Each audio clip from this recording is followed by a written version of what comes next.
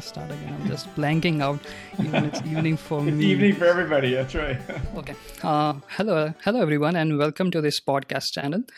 For this particular podcast, I have with us Dr. Matthew Lungren, who is the associate professor at Stanford University and also a co-director of the Stanford Center for Artificial Intelligence in Medical Imaging. And he has a very strong background in medical applications and use of AI for particular medical applications. And he's also he has a very strong undergrad background from Arizona State University, so definitely good levels over there. so. But I'll let him introduce himself, but I'll like to welcome you to the podcast, and thanks for being here. Yeah, thank you for having me. This is great. Yeah, in terms of my background, you're right. I actually grew up in the Phoenix area. Went to Arizona State as an undergraduate. I actually pursued an English degree at Arizona State in addition to a biology degree, and then went off to medical school at University of Michigan in Ann Arbor, and then to Duke for my residency training in imaging and image-guided interventions. And then, now I'm a faculty here at Stanford. My time is sort of split between my clinical duties, which is, about half of my time I'm seeing patients, performing procedures, reading imaging studies. And then the other half of my time, I'm co-director of the center, as you mentioned, which is a sort of a Stanford-wide initiative that now has more than 110 faculty across different departments and schools related to clinical machine learning. And then, whatever time I have left, I run a research lab just on my own research work with students and postdocs and PhD students. So it's a busy life, but it's great. Stanford's an awesome environment for particularly this kind of work right now. And it's just really nice to have a mix of, traditional kind of clinical practice and also kind of trying to explore what's possible with these new technologies. Wow, that sounds really awesome. Yeah, definitely. And talking more about machine learning and machine learning application to medical imaging, it's a very broad topic in itself, and we have seen a lot of breakthroughs in the very recent times. But to talk to more in detail, like what are your current focus and what specific area of medical imaging you try to apply machine learning to, and what are your current projects if you feel like talking about it, like how are you using machine learning right now? Yeah, it's interesting. We actually have applications from development, sort of kind of futuristic new ideas, all the way to relatively straightforward clinical trials and translation, right? So it really spans the gambit. I kind of started out with just sort of very early on, what's possible kind of stuff, right? Just sort of seeing what we could do with some of these tools, and was consistently impressed with kind of the performance of some of the early work that we did, mainly with two-dimensional imaging like chest X-rays and things that are very common. It's actually the most common imaging exam in the world, right?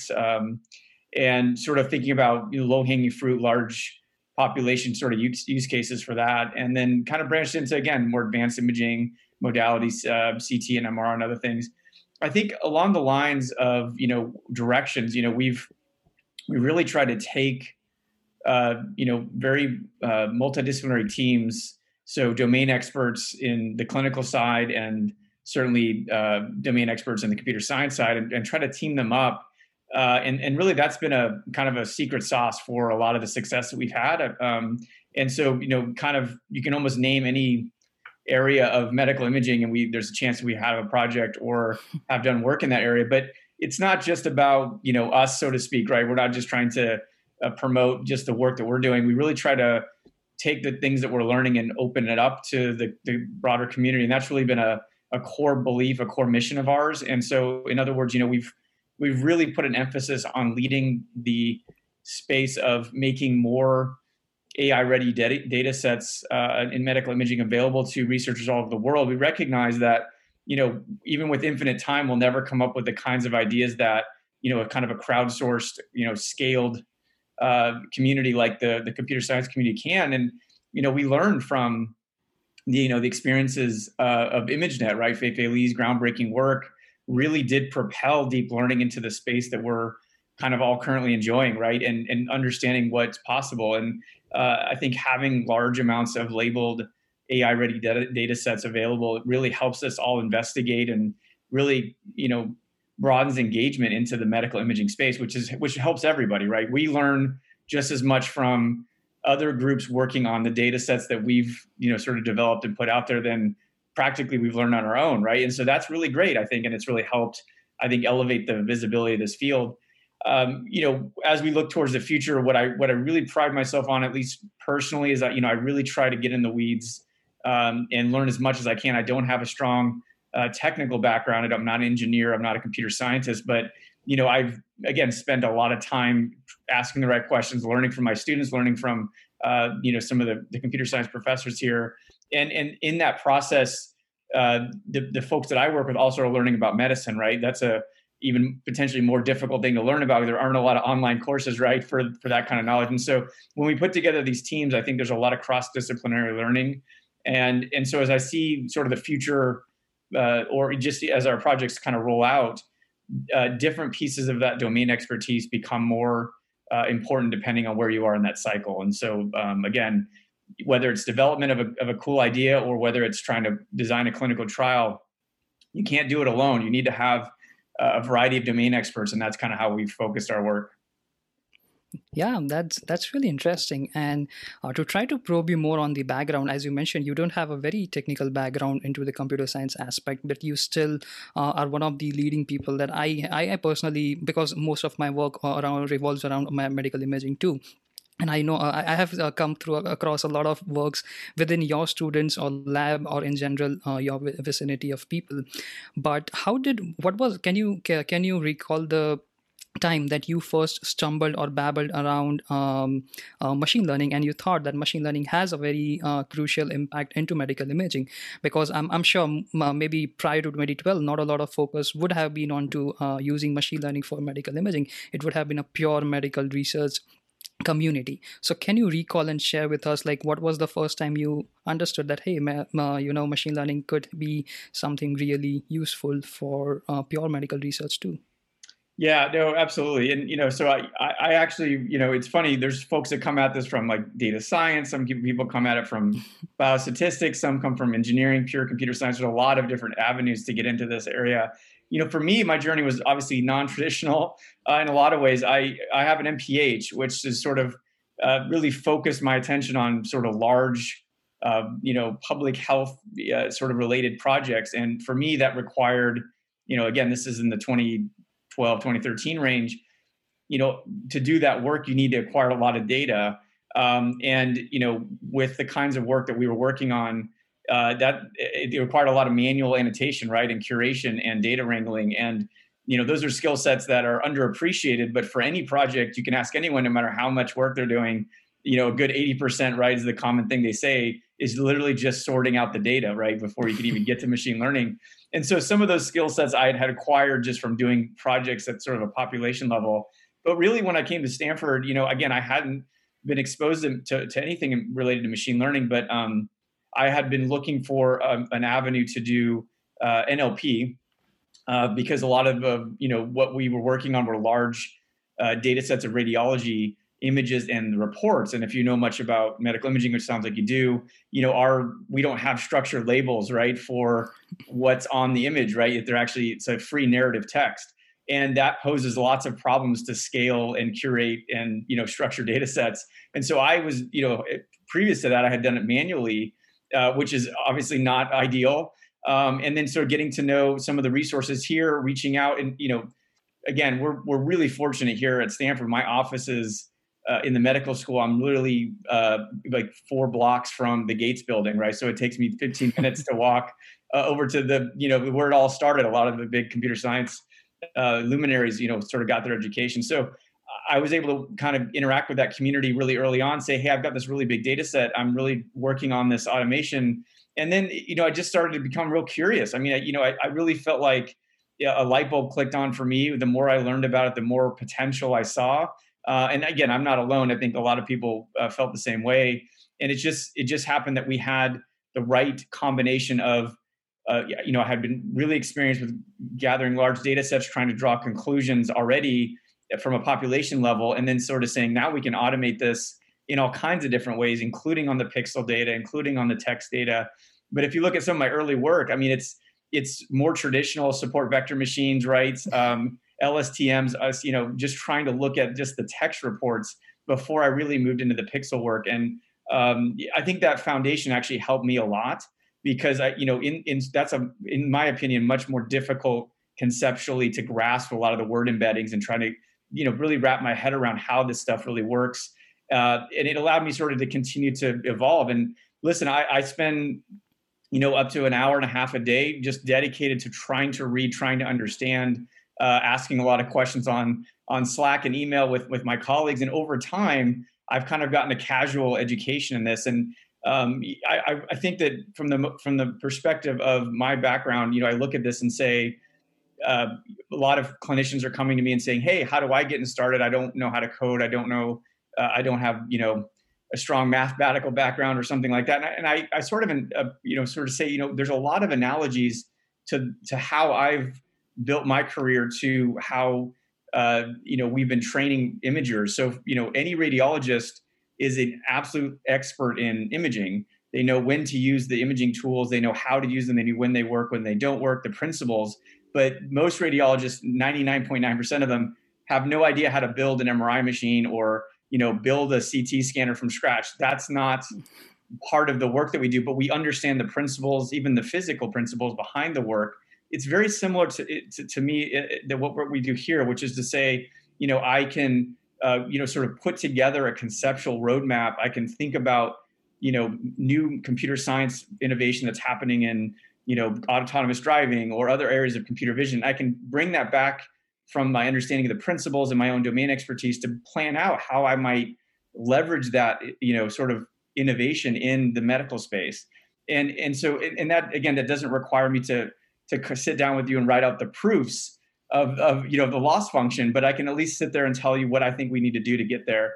And that's really, I guess, my journey. And so as part of that, we've said, hey, if I can do it, anybody should be able to do this. So we really tried to, I worked with another computer scientist faculty, Serena Young, to put together a course really focused on folks that don't have a technical background, aren't planning on coding, but do want to lead these projects, do want to understand more about it.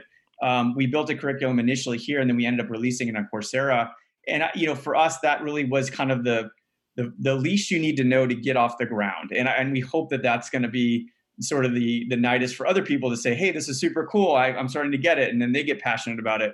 But my journey was certainly casual, but I've tried to, build on my learnings and maybe make it more available to others as well. Yeah, definitely. Definitely. I know about that course, so I'll definitely put a link to this particular course in the description. But it sounds really great, and it's definitely a very nice way that you caught up onto machine learning. Is like you didn't directly jump into deep learning, because a lot of people who are not from computer science domain but still work with machine learning, when they jump to deep learning directly, they like the concepts are much more weaker in general. They don't understand what are the consequences of using machine learning in a very bad sense, and in that case you have a very long but still a very concrete journey into machine learning. But you definitely did mention about something about self-driving and all those things. So if we take a step back and just eliminate right now just medical imaging, and if we see application of deep learnings in other applications, for example, like you said, self-driving or stock market prices and all those domains, we see a common thread that says that deep learning is majorly used for automating stuff and eliminating human errors. So as a medical professional, my question would be, how do you see machine learning playing a role to contributing to pure medical research? Is it something as innovative as, say, biomarker discovery? I have seen few papers where deep learning is like doing some marvelous stuff that even medical professionals were kind of shocked or wondered at. Or is it something just like for confirming your hypothesis, like you would hypothesize that, okay, this would be the thing, and you run it across all the data sets and you are just confirming your hypothesis? Or is it just as simple as just a tool to manage your data, or like you said, initial days, like sorting the data and making clean data sets? So where do you see machine learning fitting into the space of medical imaging right now, or maybe in the let's say next 5 years? Yeah, no, that's a great question. And, I think every use case you brought up, from, discovery, right? So looking at data in a new way to try to draw new insights based on maybe a clinical outcome, or, you mentioned the drug use case. So how can we, sift through, basically inhuman amounts of information to really sort it out and, narrow down on certain, candidates that would be useful to kind of, inform our next steps for trials and things like that. But also to just how do we gain new insights into the pixel data that we already have? How do we combine two different types of data sets, sometimes three, right? Different modalities, bringing them together. And then, but for me, I think as I look at the roadmap for, this work in medical imaging, I think the initial, the initial models that we're seeing kind of deployed already, that are most likely going to gain traction for a long period of time are really just around the image reconstruction. So, that's kind of a, already kind of a machine learning-ish thing. We do iterative reconstruction, filter back projection. These are mathematical sort of, very much a standardized way of doing things from, again, if you're familiar with medical imaging, you're kind of pulling things out of Fourier transforms or K-space, and you're creating an image that we can actually see and recognize as humans and interpret. There's a lot of work saying we can shorten some of those traditional kind of computer programming, right, approaches and use deep learning to make it more efficient or faster. And I think that, those things are already kind of baked into our next year or 2 or 3 years down the road. And so that's the image creation side, which again is much more of almost a physics related or mechanical part of where this can have a lot of applications. And then you sort of go now into the clinical space and you say, how can I either take radiology, the work that we do, right, and sort of looking at different imaging studies, and how do I make that more efficient or quicker or more accurate, as you pointed out. And I think finding use cases where, there's enough clinical benefit to be worth the effort in implementing into the system, and frankly dealing with the potential repercussions of this automated component within a relatively chaotic environment that has very high stakes, right? This is certainly not cat and dog photos. There's some major things on the line, and so we have to be very cautious about where we put these things. So we can develop hundreds of models that can do all kinds of different things, but then there's this step of, do we take that leap and go through the work of clinical trials, actually having it impact patients in a real way? And those decisions actually require a lot more thought around, again, the use case, the medical environment, the stakeholders, the patients themselves. And so those aren't quite the same as, some of the other, again, the reconstruction kind of use cases and things like that. But even if you took a step further and said, well, how about we can use some of these models to do population level health, which again is something I'm interested in. Now you're saying, maybe this isn't part of the normal work that radiologists do, but maybe I can sort of take a large healthcare system and design a model that can identify patients who otherwise maybe wouldn't have been identified, that are at risk for stroke or at risk for heart disease or early cancer detection. And can I use that to sort of find ways to funnel them into healthcare workflows that already exist and actually have better outcomes from that perspective? So it's not all about just how can I make a radiologist faster. It's a multifaceted sort of series of options that we have. And again, we try to take the ones that are, obviously very robust, very well tested, but then do they provide what we call the utility? Is really what we end up, this is all a utility judgment. What are we getting out of it? What's the risk that we're putting into it? And do those things line up in a way that makes sense for our patients? Right, that makes sense, and that, like, this wasn't a part of my question list, but this brings me to a question: is how do you decide between, for example, given any kind of medical research you are doing for which you have data, how do you go on deciding, is this a pure medical research problem, or versus something that I should be using a statistical machine learning tool, versus should I be using a deep learning tool? What are the factors that in the past or in current you have considered that, hey, this is not something machine learning can do, like this is just something we as medical professionals should be able to solve, versus relying on machine learning? Well, yeah, I mean, you bring up a good point. I mean, you see a lot. Listen, there's everyone who's in healthcare who knows anything about, deep learning or machine learning at all, or have heard some things about it, has an idea, right? They're like, hey, I think I can do this, right? And so, we spend a lot of time actually as a center, we actually even have a program called the Office Hours program where it's open call. Anybody who's affiliated with our center can schedule time to sit down with a computer scientist or a domain expert, depending on their needs, and talk through the project that they have in mind before they start to do all that effort of collecting data, right? That painful work of getting the project set up. So I think sort of looking at it from a multidimensional domain experts, right, perspective first, and really thinking about the downstream. Okay, so if you can build this, what would you do with it? Who would be benefited? What would be the risks of that? But in terms of your comment about, can we just use simple? Does everything have to be deep learning? Of course, right? So we always try simple off the shelf things, and especially when we work with EHR data, which is obviously that relatively high dimensional but low n. You don't need some of these 21 80 layer machine learning models. You could actually just get away with some simple regression and even other approaches and achieve the same thing. And in that case, then it's much more explainable, right? I mean, we know that. And that's really the trade-off, is the deeper you go, the more complex you get, the less explainable things become.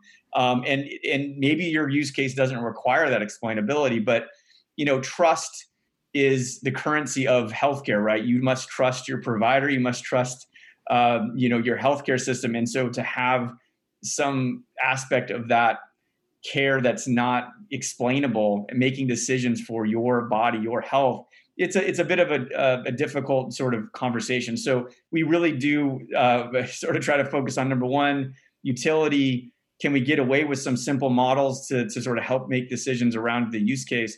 But then, again, if we are going into the deep learning space, and again, that's really where you're saying, okay, you can't really use regression for pixel-based analysis, at least to the level that we would need, right? So you do, encounter a lot of medical imaging where you do end up jumping into deep learning, and it does work quite well for certain cases. But how do you then say, is this going to actually really help us? Could this cause more problems than it solves? Those are the things that end up coming up later. Yeah, you actually mentioned two of the key terms that my next question was something trust and explainability. So I know this would be the answer to the question, but I still want to ask this question: is from a medical standpoint, if you were to complain about machine learning community, that if just I had this particular XYZ thing, the application of machine learning on medical data sets could be much more smooth and better. What would be that thing that you could complain about, that hey, machine learning seriously sucks at this, and please fix this, or please do concrete research on something along those lines? What, according to you, would be two or three points that you would add to that? Yeah, I think that we've talked about this a lot, and sort of thinking about where do humans do their thing really well, and where do machine learning models do their thing really well, and can we find a middle ground to help us triage what would be a good use case? I think humans are incredibly good at transfer learning. So like that task of, I've seen a fracture on an X-ray, and then I maybe have never seen a fracture on a CT scan, a totally different modality, but I would only need to see one example and say, okay, that's also a fracture, right? That's not too hard. But that's not always the case with, as you know, with machine learning. You need to acquire thousands of examples sometimes, right? Annotate in a certain way, and then kind of do the same kind of thing. So that ability to sort of conceptualize knowledge and move it around and think about almost metaphorically, if I'm calling on some of my English major sort of background, to say this is a creative endeavor. We're creative beings. That is a superpower that humans have. And I think it's underappreciated when we kind of boil things down to networks and trainings and outputs. Another thing that I think is to go on the machine learning side and say, what are they really good at? This is something that I would put in the bucket of quantification. We're terrible at quantification. Measuring, looking at the big picture and kind of summing things up, we can probably do well, but we can't really do that quantification and consistently, just as we could maybe with these machine learning models. So when I think about how, for example, a new drug would be approved for use, maybe it's based on an imaging outcome. So maybe a tumor is shrinking by a certain percentage over time on a drug. Well, that's based on human measurements over time, and there's error in there. There's error that could go one way or the other, and in aggregate could potentially cause, the difference between an approval or a not, right? Or someone being, kicked off a trial or kept on. That's something that I would almost argue that we should try to standardize, try to automate, and where machine learning would potentially have an advantage in that case. For me though, when I look at any of these given problems, trust and explainability are incredibly important initially. In other words, we want to know that the model is safe, effective, where it works, where it doesn't, and we want to be able to open it up and kind of look at it. But I sort of push back on the narrative that you need to have explainability for every use case. In other words, if I know that it's worked, I've built out a paradigm in which I can safely deploy this and I can test it, I don't need to, on every single case it examines, be able to explain that, right? So I think there's interpretability and there's explainability. I think for me, it's understanding that I have done the due diligence for the model in particular. And, for a moment, I'll ignore kind of technical drift and distribution shifts and all those things and just say, if we have this theoretical model that works and is safe, and I can explain why, where the guardrails are, I would feel comfortable deploying that without having to go those extra steps saying, well, every case that it's looked at, I need to know why it made that decision. So that's one difference. But, broad in speaking in broad strokes, again, there are things that humans are great at. There's things that models are great at.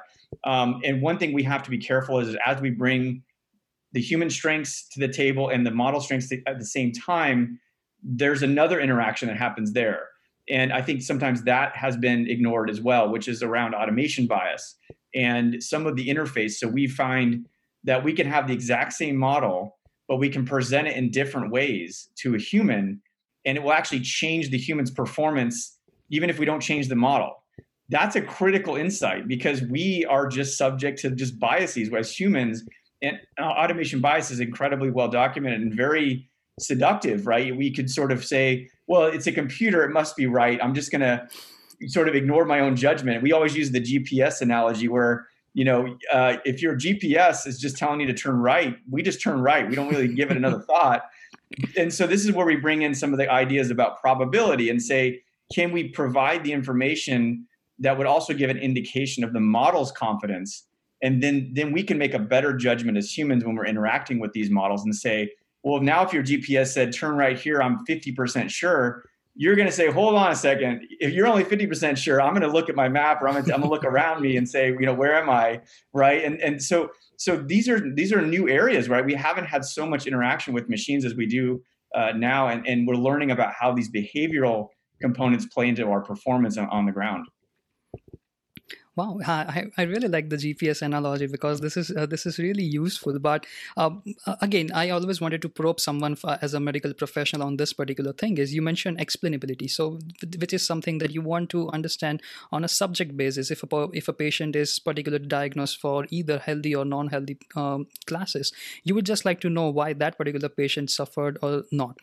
But I have read a lot of literature on the interpretability, and one thing that all of the papers say, it's very subject to the matter. Like it depends who's interacting with the model. Is it a professional? Is it patient? So it's a very open topic, subjective topic. But if I were to just ask you, because you are a person, an expert in medical imaging, let's say I just have your medical imaging data of patients. That is the only data that I have. I don't have the demographics and all those things. This is a hypothetical scenario. Please don't pick on me if that's not the case. But if I'm just dealing with neuroimaging data and so the ideally of if I were to ask you why did you classify that particular patient as a non-healthy one, you would just point out to me in the image, but you will also give a lot of background information based on your textbook knowledge that you have learned. But from a deep learning model, just based on neuroimaging data, how would you expect? I have seen for some works where they have attention maps, and I guess it was maybe you were a part of that research, was the ChestNet or ChestXNet or something. I don't know if I'm spelling that research correctly or not.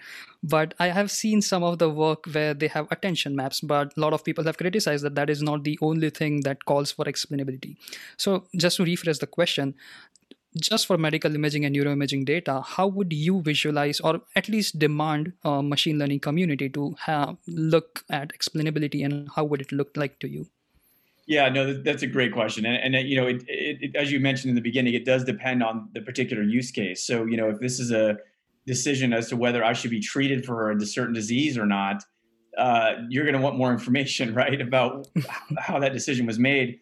And we have to be careful to think about, I think in the computer science sort of mindset, we're thinking, okay, this is a static, doable problem. This is a single image. You know, this is what it is, and the previous data will always inform future data. And that is a huge misconception for what healthcare actually is. And I love this analogy that we're able to have now. I mean, again, we're sitting in the middle of a horrible pandemic that has basically been a microcosm of the pitfalls of leveraging prior data to make future decisions. In other words, if I had built a prediction model on outcomes of COVID in March or April, and I try to deploy that now in January of 2021, it's going to say a lot of wrong things, right? It's going to make a lot of bad decisions because treatment has changed. The demographics of people have changed. There's a vaccine. There's new therapeutics. Our understanding of how to treat these patients has changed. Well, that's a very compressed, dense example of all of healthcare, right? We change therapies often in many different diseases, right? We have lots of different approaches. So for me, where I think we're starting to awaken to the concept of the single pixel image, as we're just trying to look at the imaging task, that's not all the information there is to know. And if you rely on that as being that is the only problem, the only data source, I feel like we are going to ultimately do a disservice, particularly for diagnostic tasks, probably more so for prediction tasks. But if I'm looking at just pixel data, I'm totally ignoring tons of other useful information, right? And so that's where we've really tried to push hard, especially in the last couple of years, on multimodal data fusion, where we're now, okay, well, I'm going to show you the pixels, but I'm also going to give you contextual data. I may also give you prior imaging data, and I'll be able to sort of fill in some of the gaps that allow you to properly place that patient or that situation in if we're trying to imagine let's say an embedding space, a multidimensional feature space, you know, that change over time is actually more, it's easier to define and to avoid some of the pitfalls. So, you know, again, maybe you're saying this little opacity on an X-ray, that's got to be pneumonia. Well, is it pneumonia though? Because now I have this other data that might suggest that they have no clinical signs of infection. Maybe it's a tumor, or maybe it's edema, or maybe it's, you know, something else. And so, you know, that to me is really going to be our way forward. And this isn't rocket science to a medical clinician. You know, you look at you ask someone how to explain how they made a diagnosis, and just like you said, they're going to give you a whole lot of context. We can't expect a model to do the same thing if all it's given is pixel data. That's an unfair comparison. So if you're planning to use these systems in some future state, 10 years, 20 years from now, as an automated, you know, completely automated system, then it needs to be able to understand contextual data and, to my point about sort of the changing of time, also be able to continually update, right? I often use this example for our students, but, you know, Netflix updates thousands of times a day their model for deciding which movie you might like. Now, that's not a very important problem in my life, although I do like being able to know which movie to like. Imagine now that you're telling me for my healthcare, this model was trained 5 years ago and I'm still using it. That's ridiculous, right? So how is it continually learning from new data and new information? That's a challenge that our healthcare system is actually grappling with right now, how to understand the use of these models and, again, take advantage of one of their biggest strengths, which is the ability to continually update and learn, right? And why can't we borrow some of the learnings from other industries and say, you know, we can update this model and really fine tune it for the task at hand and the data that we have? Yeah, what you said totally makes sense, because even when I see the latest papers in trying to classify or predict a particular disease, I see a lot of multimodal deep learning models, which are not really effective or maybe better than the previous models, but they are trying to make an effort to do that. So yeah, that definitely makes sense. But trying to take a step back from interpretability, because I guess that's a much more of a subjective topic, is talking about the generalizability of models. I have seen, because I work at least on three projects, which are three different disorders, at least two different disorders, I would say. For now, it's the Alzheimer's and the post-traumatic headaches. And one thing that when I read papers and try to see what other people have done is, different institutions have different kind of data, different kind of models, and one model wouldn't definitely work on the other. And they have very highly explicit data, which is completely known to their own institutions. So me like me, or a person like me as a young researcher, it really handicaps me to understand what exactly should I do, versus I don't know what the data look like. But versus if I see on open computer vision problems, the data set is much more public. So like a cat image, I can just download it from the online, and I can actually see working it on my laptop, and hence I learn those things. So do you like you have a much more wide exposure to medical imaging and machine learning? Do you see the same problem? Like, do you face a similar challenge, I would say, in your research? Or, and if you do you think this problem can be solved? Because I know there are a lot of concerns and privacy issues, and that generates the whole problem in the first place. Or do you think researchers should have to find a way around these things, because it really limits the data sets in the first place is very small, and secondly they are very explicit. So can you comment more on that? Yeah, no, I mean, I was thinking as you talked, whenever I hear someone's working on things like Alzheimer's or post-traumatic headaches, that's tough, right? That's tough for healthcare in general. Like you can't, I don't know if you can get, people in a room and have them agree and be consistent on those kinds of diagnoses. And if you're trying to use, ICD code data, which is already known to be 30% ish wrong already, billing data, right? Then the fact that it's not really time stamped in a way that's useful for your clinical problem. And then adding in that those two diagnoses are very much clinical and sort of very subjective, right? You're really adding a lot of layers of difficulty for a machine learning problem, because again, you need a ground truth. Like I don't need to biopsy a cat. I can know it's a cat, it's what it is. But for Alzheimer's, I mean, what if they come out in 2 months with another biomarker or another consensus that says there's a new scoring system that you have to use? Are you going to have to go back and retrain all of your data? These are tough problems to tackle. It's not that they're not worth tackling. It's just that they're very difficult. And so to do that, I think you need to really understand what the task is that you're trying to accomplish. Are you trying to predict a future diagnosis of cognitive disease or whatever? Can you get enough information to say no matter where the future moves towards, I can actually give a probability that this person should undergo additional testing or something? So you have to reframe it. And you'll notice that in a lot of the work that I've done, I've tried to stick to use cases that the imaging modality tends to be where the answer is. In other words, I don't spend a lot of time, for example, another example might be prostate cancer, for example. It's an important problem, certainly, and there's a lot of different ways to tackle this. But, again, you have to do a biopsy, and the biopsy can be subjective, and there could be disagreement between the pathologists. So now you have a layer of disagreement on the imaging, a layer of disagreement on the biopsy itself and the read of that. So not that it's not worth tackling, but when I look at the low-hanging fruit, I'm looking at something like pulmonary embolism, right? Where you do a CT scan, that's it. You don't need to biopsy. There's either a clot there or there's not, right? Or there's a pneumothorax or there's not. These kinds of things for me set me up for success. In other words, I don't need to rely on incomplete billing data or a sort of a consensus of experts to really help me define my supervised learning problem. On the other hand, you can take a disease that is still difficult to define. There have been use cases where we've used unsupervised learning, as I'm sure you've seen, to take a well-curated data set and try to draw insights into outcomes, and then use that to sort of make better decisions about how to come up with a diagnosis. And that's part of the discussion. And I think that that's a valuable approach too. But as you mentioned, if your data set's small, that's also kind of a difficult task. You're going to be so overfit to your own small population. So, again, when we go take a step back and say, is this really about generalizability? Well, sort of. I mean, if your model works well on your own data with your experts, but doesn't work, at another institution with their experts, is that a labeling problem or is that a machine learning problem? That's, I would almost argue that you're kind of encountering the noise of the labeling task or the diagnosis task more than you are a problem with the machine learning task.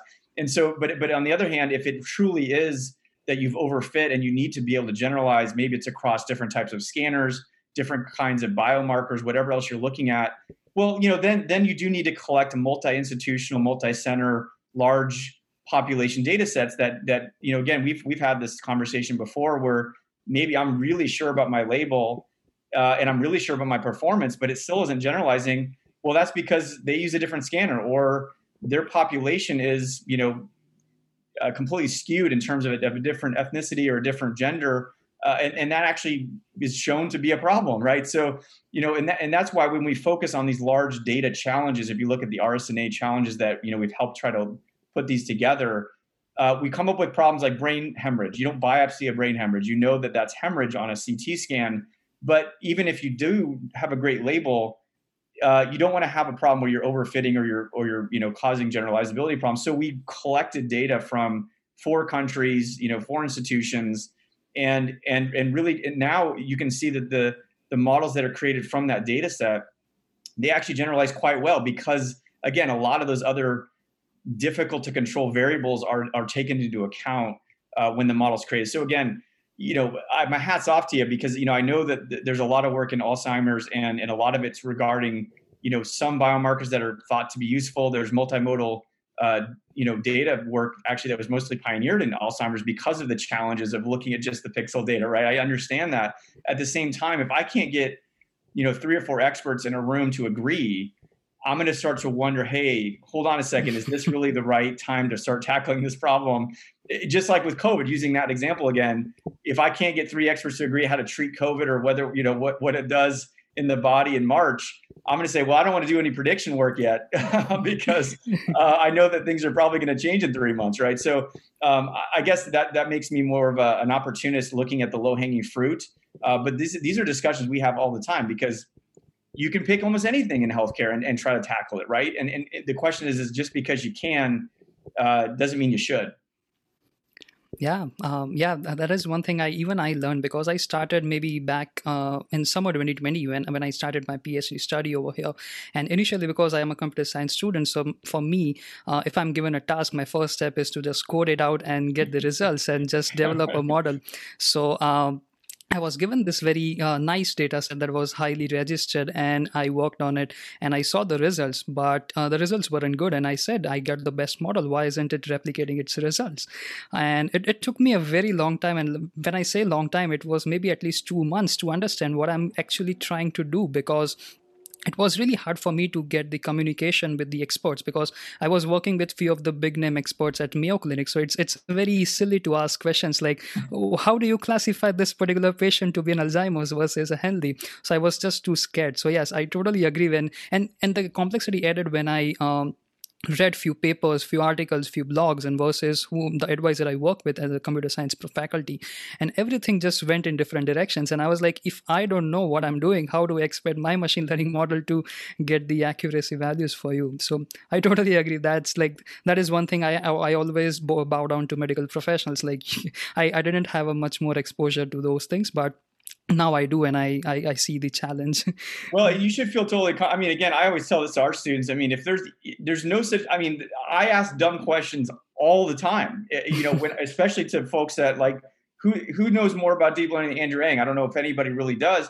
I'm totally willing to ask him a stupid question.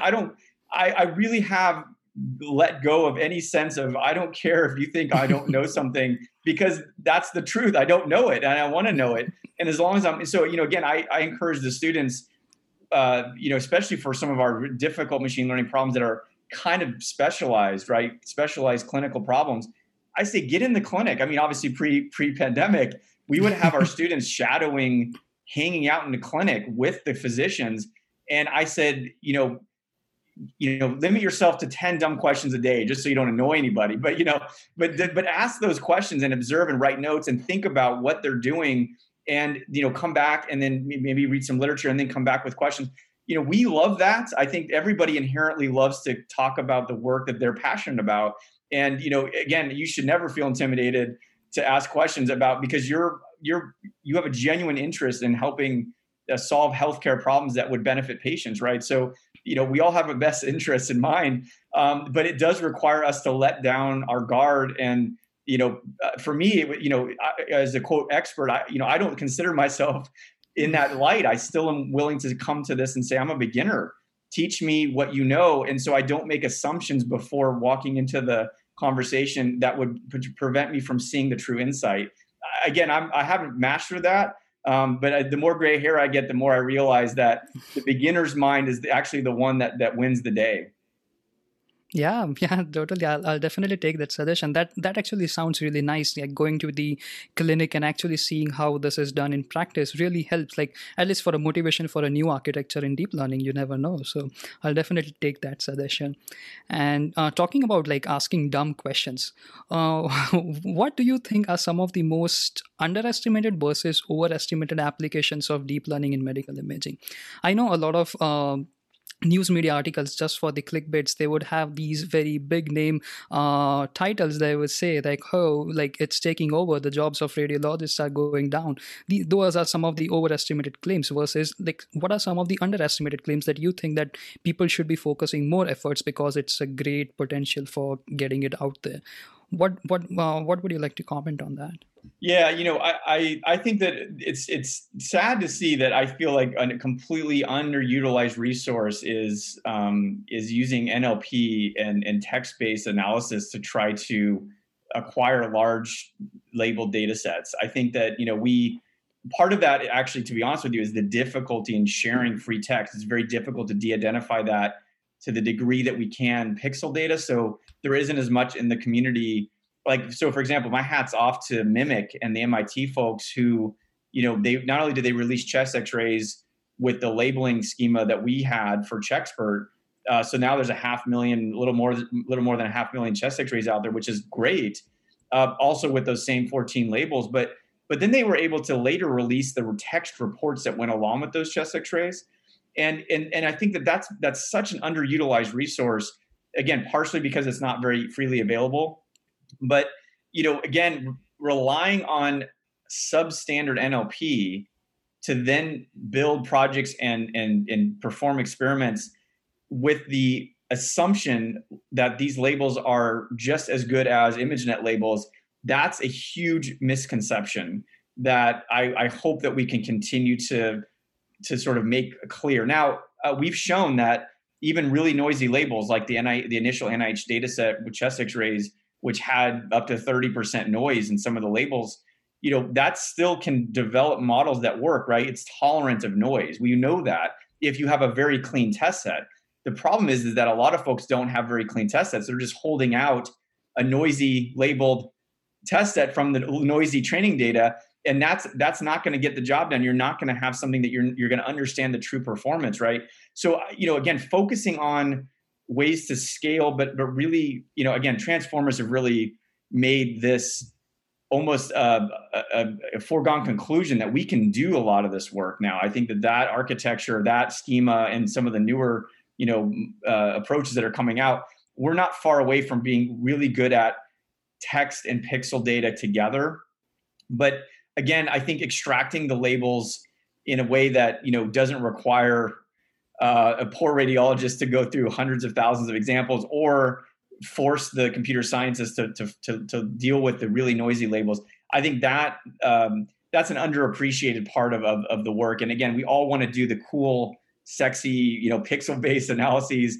But a lot of that work is, as we kind of started out with, is actually creating the data sets, making them accurate, and having the right labels. And I guess to your point of just saying, what's the hype in all of this? In a controlled place, just like with your work, you can take a given data set that's really clean and outperform a human, or at least perform as. I mean, that's a legitimate statement.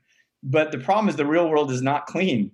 And it's not, and healthcare is incredibly messy. And so when you try to do a real world deployment of that, then you start to encounter all of the problems that, our current research is trying to solve: multimodal input, comparing across priors with Siamese neural networks, looking at the difference in embedding space between two imaging examinations, and then bringing in clinical context, large data sets, right? Those kinds of things are meant to solve all of the drawbacks that occur when you go from hype saying, oh, well, look at what we did, to why isn't this now working in my clinic? There's that translation gap, aside from all the infrastructure and all the technical challenges, is also just, the lab environment, just like with drug development, just like with, how many times have we heard a cancer cure is on the horizon? We've cured mouse cancer like 500 times, but we haven't cured human cancer, right? So like there's a reason for that, right? The controlled experiment is not the real world. And so we have to recognize that this lag is not failure. This lag is just continued learning as to what works and what doesn't. And that's how we've approached it.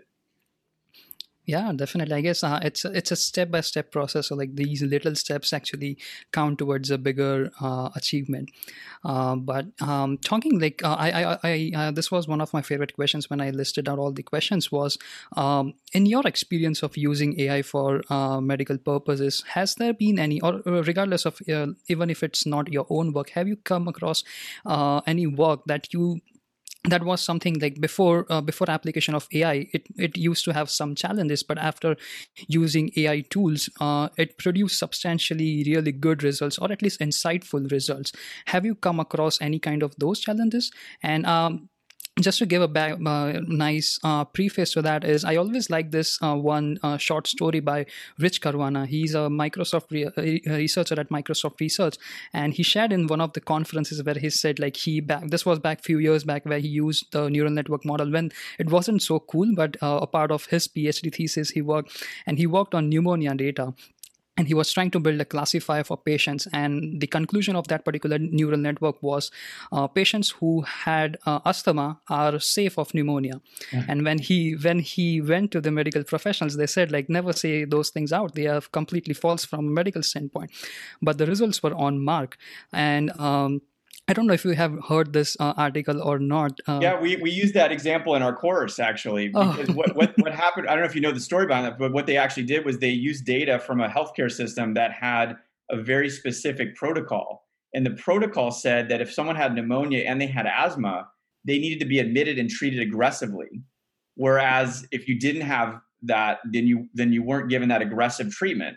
And so patients with asthma that ended up having pneumonia and diagnosed in that system got aggressive treatment and actually did better because they got aggressive treatment than the regular folks that didn't have asthma history. So when you look at the data, you're like, well, geez, asthma is a protective factor, right? That's not medically, that makes no sense. So you have to look at how the data was created. And there's a lot of pitfalls like that with EHR data. And these are examples we use in our course to really try to explain, you can have a result, but if you can't ask the right questions about how that data was trained, what it was, how it was used and how it was curated, I guess, you could potentially cause a lot of problems. Again, we like to say you can have one bad clinician who can impact the healthcare of, a few thousand patients. Again, not that that's small, but compare that to a bad model that can be, scaled across an entire healthcare system and impact hundreds of thousands, millions of patients. That, to me, is the reason why we have to be so incredibly careful with our machine learning use cases, because, again, the possibility of scale. Yeah, definitely. But like, I that's a very different view to look at it. But me as a student, or maybe a naive researcher, what I looked at the story, it looked like the neural network model gave some very nice insights. Like at least the part that you said, like people who had asthma would be going through severe healthcare treatments, and hence they wouldn't contract pneumonia or something like that. To me, as a ECS researcher, it felt like it was an insightful thing that anyone would have been benefited to know. In your experience, have you come across like at least any kind of pure such cases where you saw AI giving some insights that wasn't like, it wasn't something new knowledge, but at least like pattern finding that was very insightful to a medical professional? Absolutely. I'll tell you that, I think in the domain of, so one of the domains I think that is the least well understood and explored and is subject to the limitations of human ability is pathology, right? So, a medical image, I can look at a chest X-ray in 20 seconds and really kind of do I can look at all the information on that. But a slide is hundreds of times larger. So a slide of a biopsy, for example, and so any given biopsy, there's several levels of magnification, but there's this huge amount of information. This is a true needle in a haystack problem that humans, it requires an incredible amount of concentration and work to really make these diagnoses. And when you look at some of the machine learning work that's come out of the pathology space, some of the insights that these models were picking up were not related to some of the things that pathologists were typically thinking about were indications of severe disease. In other words, as opposed to looking at the cell itself, it was looking at the spaces between the cells or the interaction between them, or on a macro scale. Again, as we talked about before, the big picture, how it's actually able to do things that really provided new insights into how we stage or understand it. So this is true irregardless. So, again, if you've worked out that it's not a biased or spurious result or a spurious causation, and it's actually something that's a true insight, that stuff is really great. And again, I think that pathology, but certainly all across the different fields, you're looking at ophthalmology data sets that are predicting heart disease risk and things that we aren't already doing. Those are insights, I think, that are incredibly useful, and we can act on them, right? We know how to do preventative heart disease, or we know how to at least put those patients in the screening and best practices for preventative care. That to me is really where some of these insights are actually great. And if you happen to do a project that you come across something and you can validate it, that's a ton of fun, right? Because now you're not only creating new medical knowledge, but you're also able to do something that could impact, again, sort of at a scaled approach, a lot of patients. Yeah, definitely. That's interesting. And being a co-director, I wanted to. I know this. I mentioned before the meeting is how being a co-director who deals with experts from CS and medical imaging. How do you tend to be a bridge between the experts to communicate their work versus what are the things they can achieve versus what are the expectations? How do you try to merge? Because I kind of find those things challenging. I don't understand what medical experts really want out of it and versus what CS people can do. How do you try to merge, or are there any efforts that you put in from your end to make that communication smooth? You're talking about communication with, are you talking about like just generally or how we communicate findings? Yeah, in general, like if there is some medical problem that you're working on, the initiation is like, I need to understand what is the end goal of what does that data mean versus how do I, like, for example, if I do image registration, that just deletes or at least max blackfies data that is very important from a medical standpoint. I should be knowing what is the concern and what is the important thing to you, right? All those kind of things, and versus versus what machine learning can do. Like there are certain limitations to the algorithms itself. Like how do you try to? Well, that's a great question. We spend a lot of time thinking about how we can communicate the guidelines, right? Where it works, where it doesn't work, how it was trained, what subpopulations. So we have overall performance, and you can talk about subclass performance, right? And then that we hope it's sort of that data sheets for data sets idea that's kind of catching on, I think, more broadly. But just to say, we need to know a lot about how the model was trained and all the information. And then we don't just need to know one ROC curve. We need to know under several conditions how it performs. And then for us, what we try to do is we actually try to show a real world deployment of what that might look like as well. And then, where we're finding that it underperforms, right? And that is critical communication that, again, we spend a lot of time on, for clinical trials, for FDA validation, for, IRB ethics approvals for trials or projects.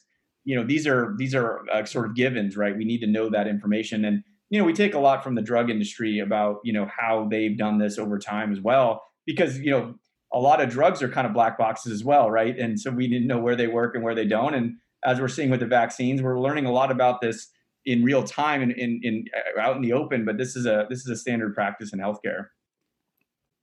Right. And yeah, I know we are running out of time. I'd like to thank you for being over here. It was really insightful, and it was glad to have you. Thank you for being here. Yeah, thanks, Jay. It was great to chat with you, and you're doing great work out there. And again, I'm always happy to see another ASU alum, and maybe I hope to see you in person someday out there when I visit again. I love that area, love that campus, and like I said, congrats on all the great work. Yeah, thank you very much. I'll love to meet you too. All right, well, take care. Thanks again. Bye bye. Bye.